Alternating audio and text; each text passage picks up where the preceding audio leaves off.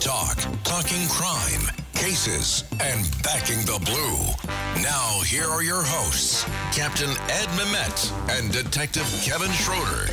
Hello, everyone, and welcome to another episode of Cop Talk. I'm Kevin Schroeder, retired NYPD detective, and I'm here with my co-host, Captain Ed Mehmet. Say hello, Captain. Hello, WABC listeners. So today's guest is Anthony A.J. Johnson. He is recognized as one of the leading community police experts in the world. His videos are on social media. He has been viewed over 100 million times on social media.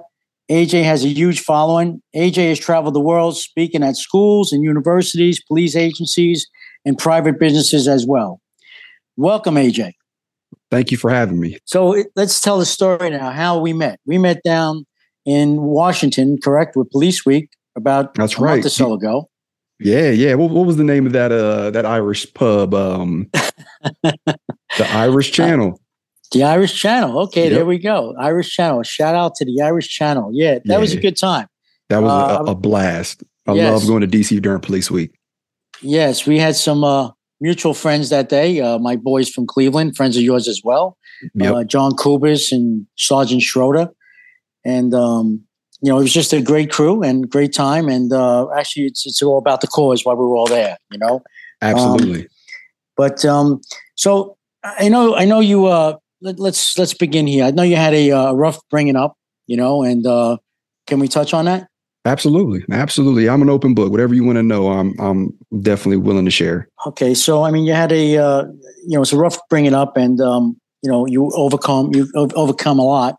And why don't you tell our audience, in regards to your background you're bringing up? Yeah. So I spent the first 6 years of my life in a apartment complex by the nickname of Uzi Alley. And that apartment complex had that nickname due to the amount of violent crimes committed with fully automatic weapons. At that time, it was one of the most dangerous places in Central Ohio. So not just in Columbus, but in Central Ohio. So as you can imagine, the things that I saw just within those first 6 years, like you name it. But after those 6 years, the local government came in and they shut the apartment complex down. So we had to move. We moved down the street, maybe like 3 blocks away, an equally as bad area. And actually a majority of the people from Uzi Alley moved to the same area that we moved because they lowered their rent because they wanted to attract renters. But highly abusive father, addicted to crack cocaine.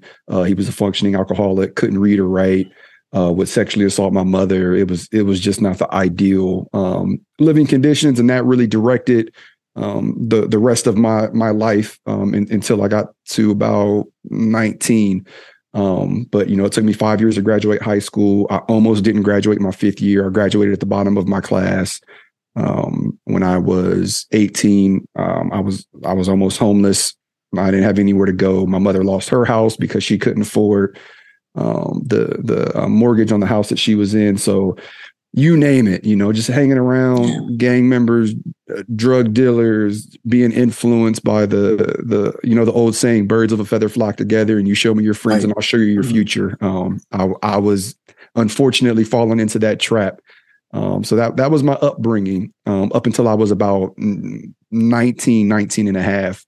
And I met a person who forever changed my life. Now, what made you want to get into law enforcement? It's a pretty wild story, actually. So when I found out that I was going to be homeless, I had a few more months to figure out where I was going to go. I had a few more months to pay rent where I was at. I called my mother up because at the time I was living in a drug house. And unbeknownst to me, she had lost the house. So she was living with my uncle. So I really couldn't stay there. I called a couple quote unquote friends, asked them if I could crash at their place. They said no. So for some reason, I got a gym membership because somewhere something told me when you're going through a difficult time, work out. So I'm working out and this short, stocky guy walks up to me and tells me I'm using the machine wrong. And I was completely rude to him. Like I just cussed him out, like, get out of here. I didn't tell you to come over here and tell me how to use this machine. And he just kind of laughed and walked away. I thought about it that night and how wrong I was in treating him that way. So I made it a point to go back to the gym the same day, hoping that he would be there so I could apologize. And he was. I apologized. We instantly kicked it off. He accepted my apology. He started letting me work out with him and his group of friends. He immediately became like a mentor of mine. He didn't know it at the time. But after about 2 months, he opened his doors to me of his home and prevented me from being homeless. He didn't want to see this young kid who he saw potential in be homeless. So it was around that time that I realized he was a police officer, and it just rocked my world because at that time I hated police. I thought police officers were racist. I thought they were corrupt. I thought, all the stuff that we're spoon fed when we turn on the radio and we turn on the news. I believed all that because that was what my circle of influence told me. So he just really opened up the door for me and took me under his wing and planted that seed. And he said that I should join the police department. I should get my life together first, right? Stop doing all the stupid stuff I was doing. Join the police department, go back to the community in which I was raised and mentor the youth the same way that he was mentoring me. And it was appealing and I didn't look back. I was full steam ahead. I cut off a bunch of dead weight. I had friends, quote unquote friends, threatened to shoot my mother's house up because I was now the police or trying to be the police. But it was a wild journey, but I'm glad I made it, and I'm so blessed to have him in my life to this day as one of my best friends. Now, how long do you have on the job? How long are you on the job now? So the agency that I work for now, I've been there 10 years, but I worked for a small village just southeast of where I work now, which is the city of Columbus, for 2 years prior to that. So about 12 and a half years. 12 and a half years. And you have a 25-year retirement plan, or is it 20? Yeah, 25 years. Yep. Yeah, I wish I had 20. We were actually the class before us got 20 and ours was the cutoff. So I just missed it. Yeah. Yeah. Well, NYPD is 25 now as well, Yeah. I think everybody's making that change. And that extra 5. Yeah. I'm sorry. Go ahead. No, I was just trying to get more bang for their buck. Absolutely. Yeah. And 5 years goes quick. The extra 5 years. I mean, just to ask my co-host, Captain Ed. Go ahead, Captain. Yeah. I did 40 years. Oh, hey, nice. What I was thinking is, how did you get through your background investigation? So it took some time. So this happened when I was about 19 years old. So we don't hire police officers until we're 21. You have to be 21 to join the police force. So this was years. This was years of me shaving off friends, getting away from the drug dealers, stop being involved in the activity that I was involved in. And I just had to wait until. So the hiring process has criteria, right? Like you can't smoke weed within X amount of years when you put your application in. So I just had to wait for that set amount of years. And fortunately for me, it fell right within that time frame of when I turned 21. But I actually put my application in the first time, and they looked at my background pack and they were like, "No, thank you. I think we're good." But I ended up paying to put myself through another academy. Got on with that smaller agency, worked there for 2 years, and then put my application back in with the city of Columbus. And they asked me during my oral board, which is one of the last steps for the hiring process. I think he said something along the lines of, if we didn't want you 3 years ago, what makes you think we want you now? And my answer was, sir, with all due respect, like this is where I'm meant to be. So if you don't hire me now, I'll be back the year after, and I'll be back the year after until you hire me. And I think that made just enough impact for them to trust me and hire me. You remind me when Kirk Douglas first became, well known in the movies. He made a movie called The Detective. It was probably made around 1950, 51, and he came from a similar background in the movie. Anyway, about you had, and it was a very interesting movie. You might want to look it up. It was with Eleanor Parker. Played his wife, and it was just a great movie. And it was all about his sordid background and how he became a very dedicated cop, almost to the point of being obsessed. Hardline guy. It was a great movie. Yeah, that's easy to do in our profession. I'll definitely have to check that out. I appreciate it. It's been a great journey, though. I don't regret it at all. I don't regret it one bit. Yeah, as you know. Crime is getting out of control all over the country. And I was wondering, what's it like in Columbus, the crime picture? Here in New York, we're having our problems. We have problems with the district attorney's office. We have problems with the state legislature. it's a Democratic controlled state. And I don't want to get into politics, but all I can tell you is that things are going downhill rapidly. We may have to move out to where you are.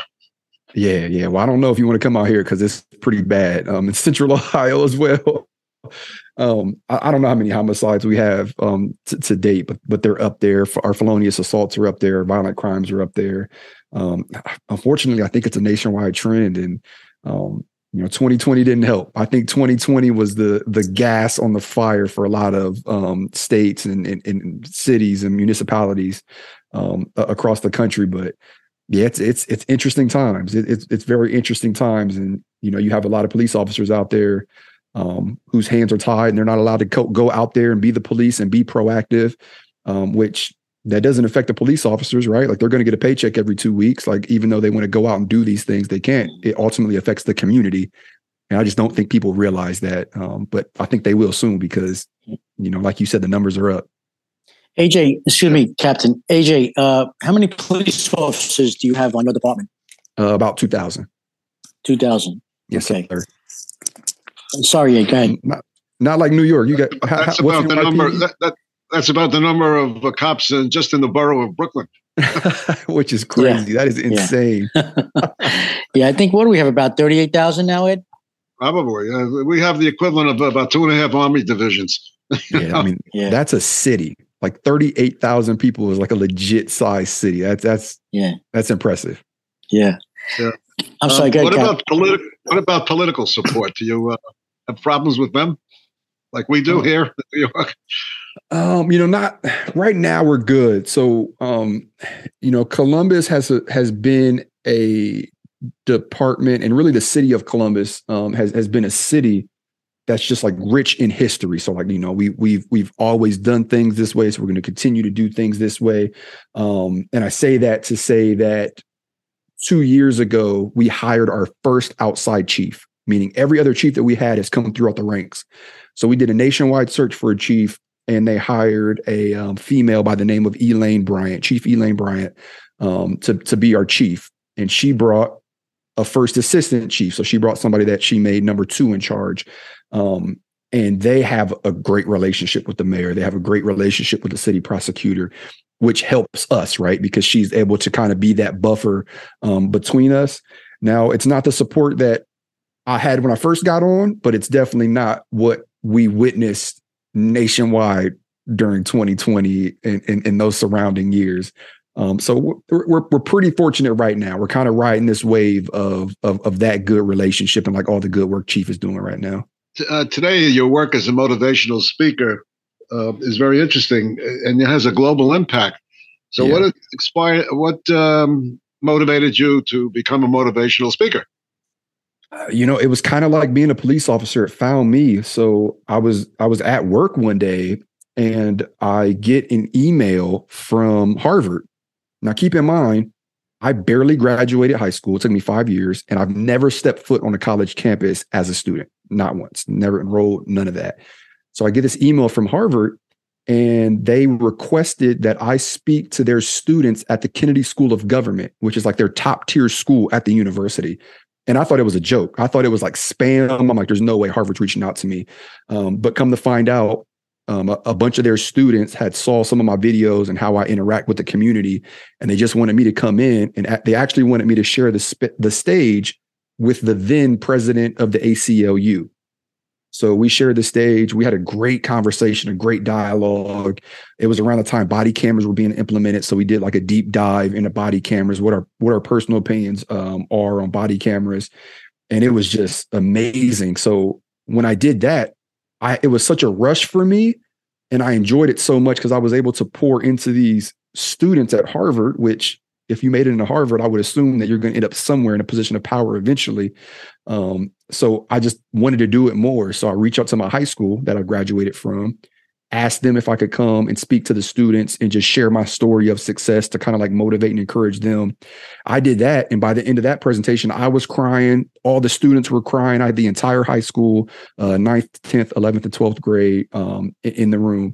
And it just took off from there. And I mean, since then, like I've literally traveled the world. I've worked with professional sports teams, universities, detention centers, but it's my like passion because I've been through so much in my life and I feel like I've learned so much in going through that if I could just redirect one person in the right direction, I feel like it will be worth it. So it's rewarding. You know, when I go and I talk to these kids who are incarcerated and I let them know that this isn't the end of the road for them. They're going to get out one day. You could get your life together. Like, look at me. I was almost you. And you kind of see that light switch go on for the first time. It's more rewarding than the paycheck.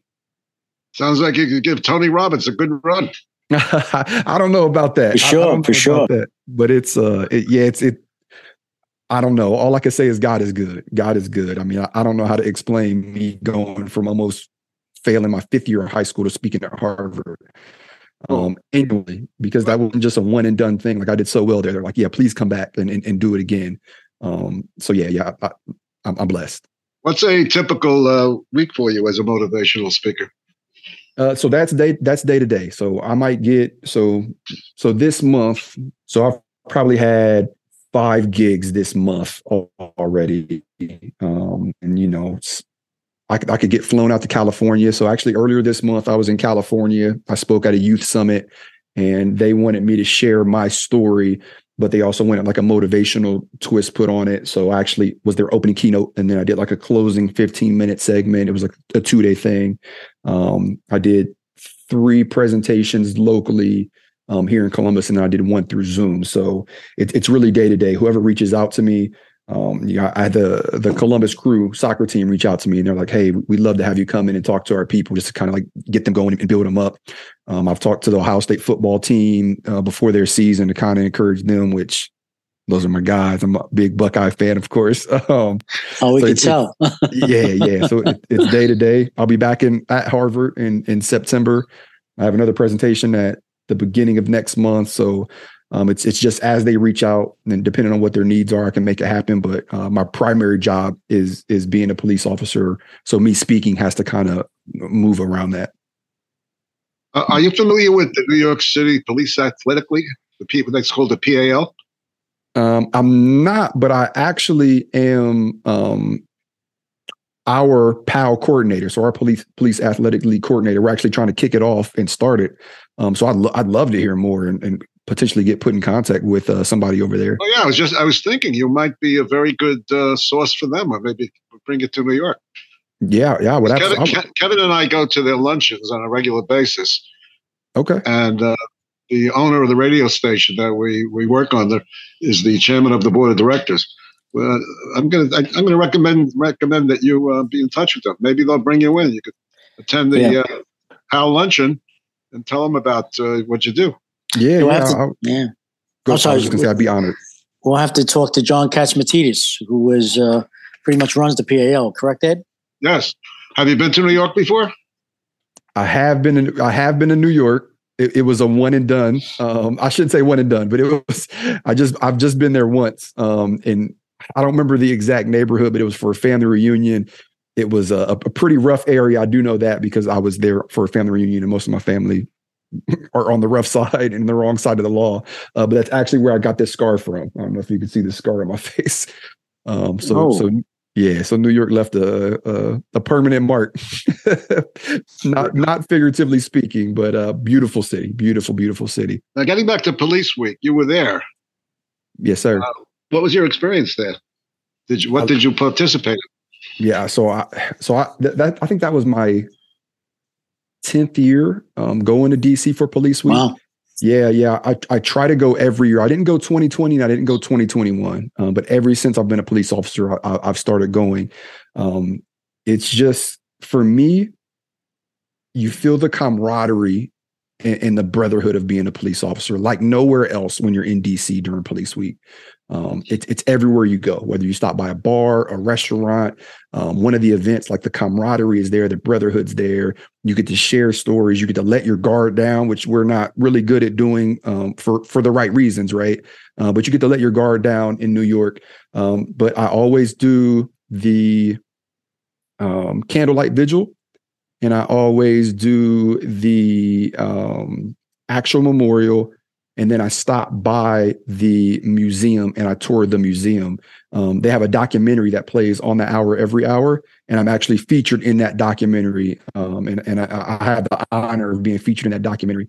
So I always stop by and check out the museum to support them as well. Police morale, recruitment, and retention are in crisis mode. How do we turn it around? How do we get young people involved in police work? It's a big problem now. It used to be thousands would make application for the job, and now they're you can't get anybody. That's very true. That's very true, and that's actually a question that gets brought up a lot. And I believe that we have to make our job appealing to the younger generation. They don't think like we do.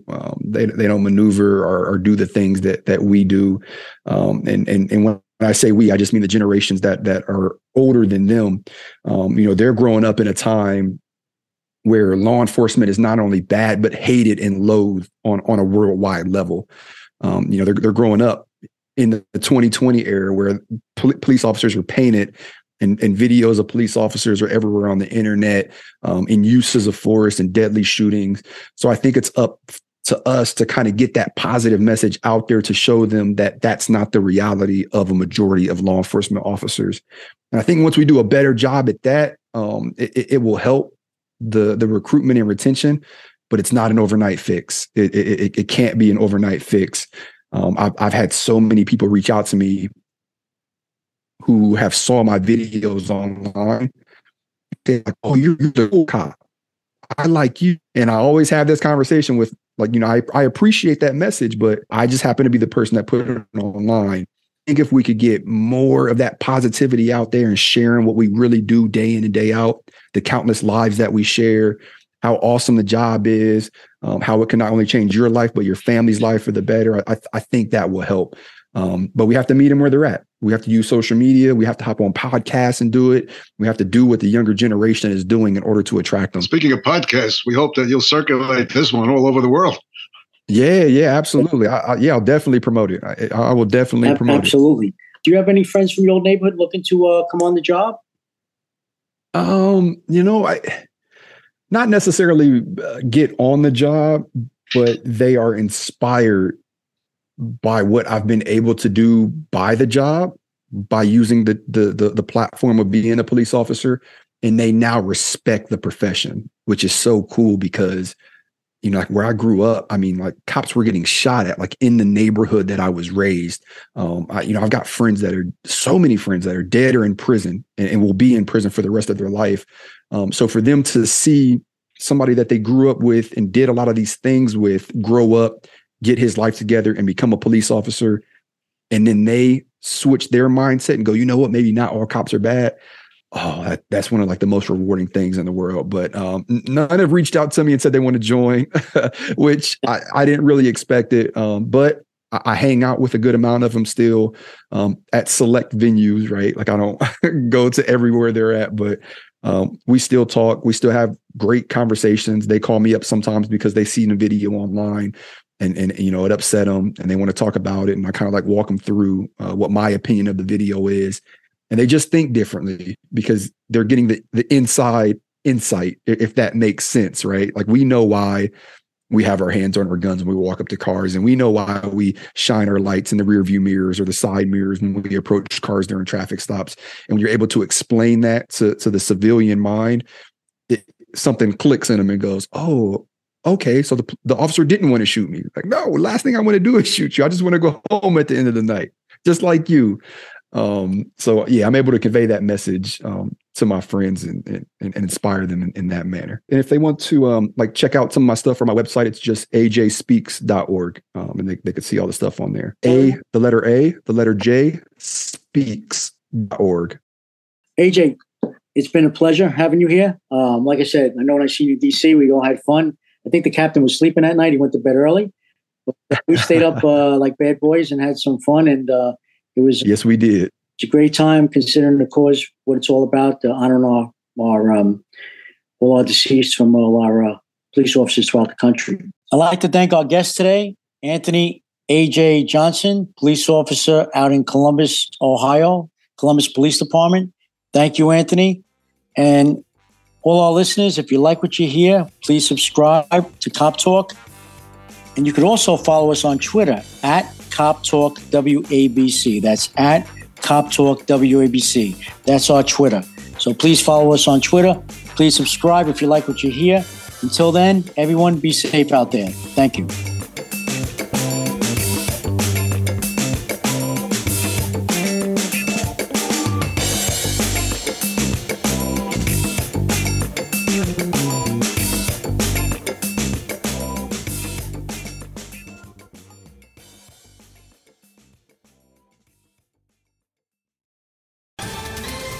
Ohio, ready for some quick mental health facts?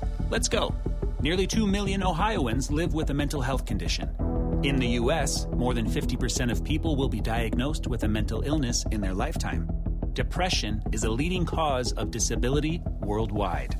So why are some of us still stigmatizing people living with a mental health condition when we know all of this? Let's listen to the facts and beat the stigma. Ohio, challenge what you know about mental health at beatthestigma.org.